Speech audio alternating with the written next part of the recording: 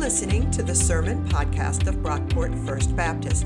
We are a progressive American Baptist congregation located about 20 minutes outside of Rochester, New York. To learn more about our church and support our ministries, please visit brockportfirstbaptist.org. Our scripture reading this morning is Genesis 6, verses 5 through 22. In honor of Eugene Peterson, who passed away earlier this week, I will be reading from the Message. He's the one who put the Message together. Noah and his sons. God saw that human evil was out of control. People thought evil, imagined evil, evil, from morning to night. God was sorry that he had made the human race in the first place. It broke his heart.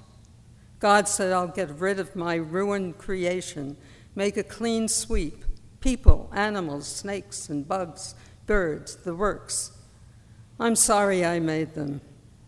But Noah was different. God liked what he saw in Noah.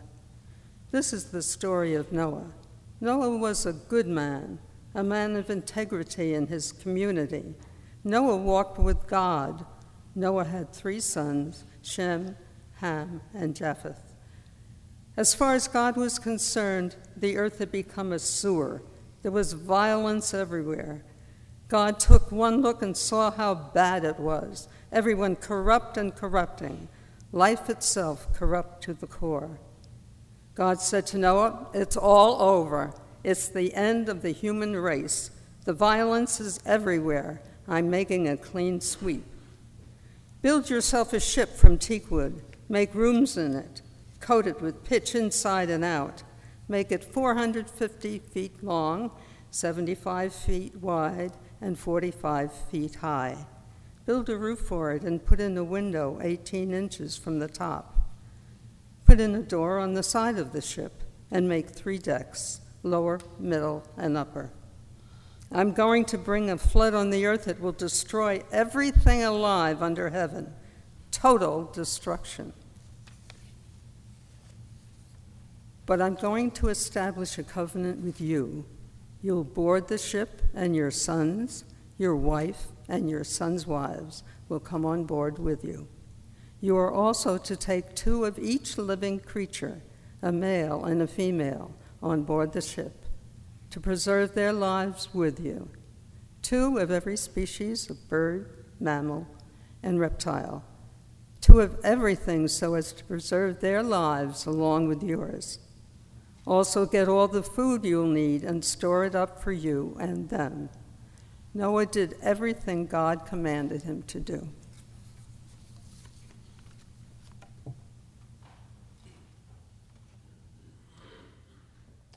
Good morning again, everyone. So we're looking at the story of Noah's Ark today, or as I have come to call it, that one time God got mad and killed everybody. And I'm kind of joking with that, but not really. This is a messed up story.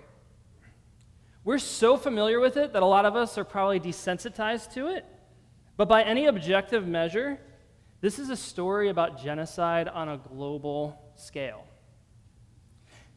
And we're only 6 chapters into the Bible. 6 chapters in, and God has already decided to kill everybody. To put that into perspective, I have a Pew Bible up here. This is 1,009 pages long. I didn't have to count. They're printed on here. 1,009 pages. And this story comes to us on page 5. It's funny, but it's also kind of unsettling. In fact, if this story doesn't bother you on at least some level, you and I should probably have a talk. Because as a follower of Jesus, this story bothers me. This story raises some serious questions about the character and the temperament of the God we follow, of the God revealed in Scripture. And it's troubling, to say the least. Another kind of messed up thing about this story, at least for me, is that we teach it to little kids. I learned the story of Noah's Ark at a really young age. I don't know if probably many of you it's the same. But this is really not a story for children. Our son Zeke turned 1 about a month ago, and back when he was first dedicated at our old church in California, he received the Frolic First Bible, which I have a picture of for you. It's an adorable Bible for babies. It's really cute. In fact, if you're in the market for a baby Bible, this is one I'd highly recommend. And I'm not getting paid to say that. But even this adorable little toddler Bible gets into the action and gives us a version of this story. Here's a picture of it. You got all the cute little smiling, happy faces and animals. Is there a rainbow? Yeah, there's a rainbow. Oh, it's so cute. And I know the words are way too small up there to read, so let me read it to you. This is the Noah story from the Frolic First Bible. God told Noah, "Build a boat and fill it with animals." So Noah did. Animals came aboard 2 by 2, from alligators to zebras. Rain came down, the boat floated, water covered the whole earth. When the land dried, God made a rainbow in the sky. God took care of Noah, his family, and all the animals. God takes care of you and your family. What a nice story. It left out some details, like the part where if you're not in Noah's family, God drowns you without mercy, but, just a minor detail. But that's what we do with stories like these, right? We strip them of all the problematic, violent stuff. We put a rainbow in the sky, and we teach it to kids. We give it a moral, some kind of easy takeaway that ignores all the problematic bits. God keeps his promises, or God will take care of you and your family, and we just skip over the other stuff. And can I just say, I absolutely love this guy. Get a circle there. Let's get a little bit closer look. This guy right here is my favorite. Look at that expression. This guy knows what's going on. You've got all these other happy, smiling faces on top of the ark, and then there's just this one guy who looks mortified. Now, in my imagination, I like to pretend that this picture was drawn by like a really subversive children's Bible artist. It probably wasn't, but that's how I like to imagine it. Someone who did this knew exactly what they were doing. Anyway, the point is that this is not a story for kids. And I'm not really interested in the sanitized, moralistic version of this story that we teach children. But I am really curious about the violent, problematic version that we find in our Bibles. So let's dive in. We've been walking through Genesis now for a little over a month, and last week we looked at the stories leading up to this one. In fact, if you missed last week's sermon, I'd encourage you to go on our church website and listen, because there's some really important context there for this story. By this point in the book of Genesis, all hell is breaking loose on earth, literally. All the boundaries God established to allow life on earth to thrive are being torn apart by violence. People are killing each other, violating the boundary between life and death. Women have had their dignity stripped away and are being dominated by violent men.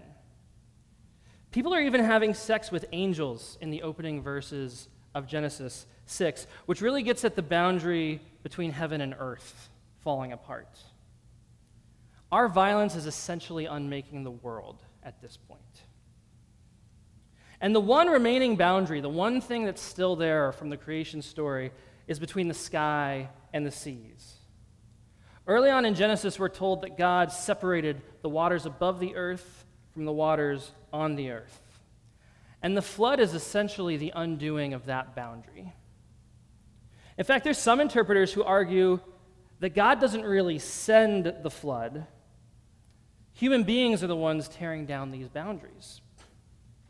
And so God doesn't really need to send the flood. God just needs to stop holding things together. All this time, God has been sustaining creation, doing all that he can to keep the roof from caving in. But when human beings refuse to turn from their violence and destruction, God finally reaches a breaking point and says, "Fine, I'll do things your way." I like that interpretation. There's an important cautionary tale there. It's unsettling, but there's something very practical and true about the idea that God will only rescue us so many times if we keep embracing violence, if we keep returning to destructive patterns and behaviors. God will eventually give us what we want, even if the results are tragic. Now, as a parent, though, that's still kind of nuts, right? Like if my kids keep playing by a busy intersection after I've repeatedly told them not to, I'm not going to give up and just throw them in front of oncoming traffic. But that's where I think a little historical context can maybe help us out with this one. So, there were a lot of flood stories in the ancient world. Almost every ancient civilization had a story like this, a story about a worldwide flood. And these stories often tried to explain why God or the gods would allow such a calamity to befall the earth. And the popular version of the flood story, back when Noah's Ark was first being told, was a story of a man named Utnapishtim, or as the Babylonians called him, Atrahasis. And I don't know why they changed his name to Atrahasis. Maybe the Babylonians thought Utnapishtim was too hard to say, so they went with Atrahasis, which just rolls right off the tongue. But anyway, Utnapishtim's story was first written down in the Epic of Gilgamesh, a pretty famous old story that was written around the year 3000 BC. For comparison, the book of Genesis was probably put in its final written form some 2,400 years later, in the 6th century BC. But the popular version of this story, when Genesis was written, was the story of Utnapishtim. Everyone knew about Utnapishtim. He was minding his business one day when a god named Enki came to him and told him to build a boat. And so Utnapishtim did. He built a boat using the exact measurements given to him by Enki. And then Enki brought animals 2 by 2 to the boat, and they boarded. And then Utnapishtim and his family got on board, and Enki closed up the door and sealed it. And then the rains came. Now, in this version of the story, it only rained for a week. In the Genesis version, it rains for 40 days and 40 nights, which we'll talk about in a bit. But when the rain stopped, Utnapishtim released 3 birds, a crow, a dove, and a sparrow. Now, in this version of the story, it's the crow that comes back with a branch in its beak, which leads Utnapishtim and the boat to dry land. Now, if you paid attention in Sunday school, that story probably sounds familiar. You didn't know you knew so much about the Epic of Gilgamesh, did you? And we've seen this sort of thing before in the book of Genesis. This is nothing new or out of the ordinary. The Israelites loved to do this. They loved to take the popular stories of their day, the stories that were told by the empires like Assyria and Babylon that were always oppressing them, and they would take these stories and put their own spin on it. Resist the story of the empire by telling a different story of their own that revealed something about their God. It's not the similarities between Noah and Utnapishtim that matters. It's the differences. The differences are everything, and they all have to do with God. Why did God send the flood? Well, if you'd have asked the Babylonian that, 2,500 years ago, they'd have told you that the flood was sent by the vengeful god Enlil. Enlil was nasty. Enlil hated human beings because we're too noisy. He would complain that the people on earth made so much noise he couldn't get to sleep. And so Enlil sent plagues and famines and finally a flood to wipe out the human race once and for all. Whatever it takes to get a little rest, right? Which, as the parent of a 3-year-old and a 1-year-old, I can kind of relate to. But then there was this other god, Enki, who didn't like Enlil. They didn't get along. In fact, they were rivals. And it was Enki who warned Utnapishtim about the flood and told him to build the ark, to kind of stick it to Enlil. That's the way it worked in the ancient world. The gods were vengeful and manipulative. Human beings didn't have a relationship with the gods so much as they were the pawns of the gods. Human beings were meaningless playthings thrown away in a rivalry between competing deities. That's the way the ancient world saw it.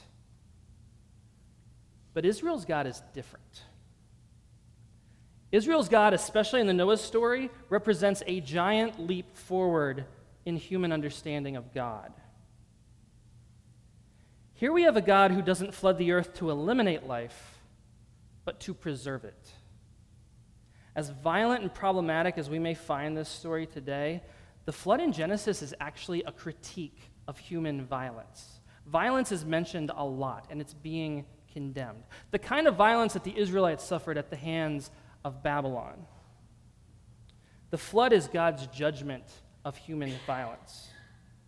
It's God's way of hitting the reset button on creation, salvaging whatever God can, and starting over with Noah before it's too late. And the flood wrecks God. It breaks God's heart. The text tells us that God was sorry he had made human beings, and it pained his heart. That word translated pained or grieved is the same word used to describe the pains a mother feels in labor. It also describes the pain of a parent who's lost a child. The decision to flood the earth is not something God takes lightly. It's a decision made out of desperation, and it breaks God's heart. And as troubling as I find this story, and as troubling as many of us might find this story today, at the time it was written, this idea of a God who cares this much about humanity was radical. No one was thinking about God in this way. And of course, there's more to the story. There's always more to the story. In our sermon talk back a couple weeks ago, we talked about how a lot of these stories in the Old Testament work kind of like an onion. There's the version of the story you see on the surface, a story about God sending a flood and telling Noah to build a boat. But then you can peel back the layers of the story and discover layer upon layer of meanings and metaphor and interpretation. In a very real sense, the flood story is the story of Israel. The flood parallels their experience, the experience of the Jewish people being exiled into Babylon. This is going to get into some background stuff, but hopefully it works. Way back at the beginning of this preaching series, we talked about how the book of Genesis was written probably while the Jews were exiled in Babylon. The Babylonians had conquered Jerusalem and destroyed everything. They destroyed the temple, they massacred the people, and then they took the handful of survivors and carted them off to Babylon as captives. That's the context that this story was written down in.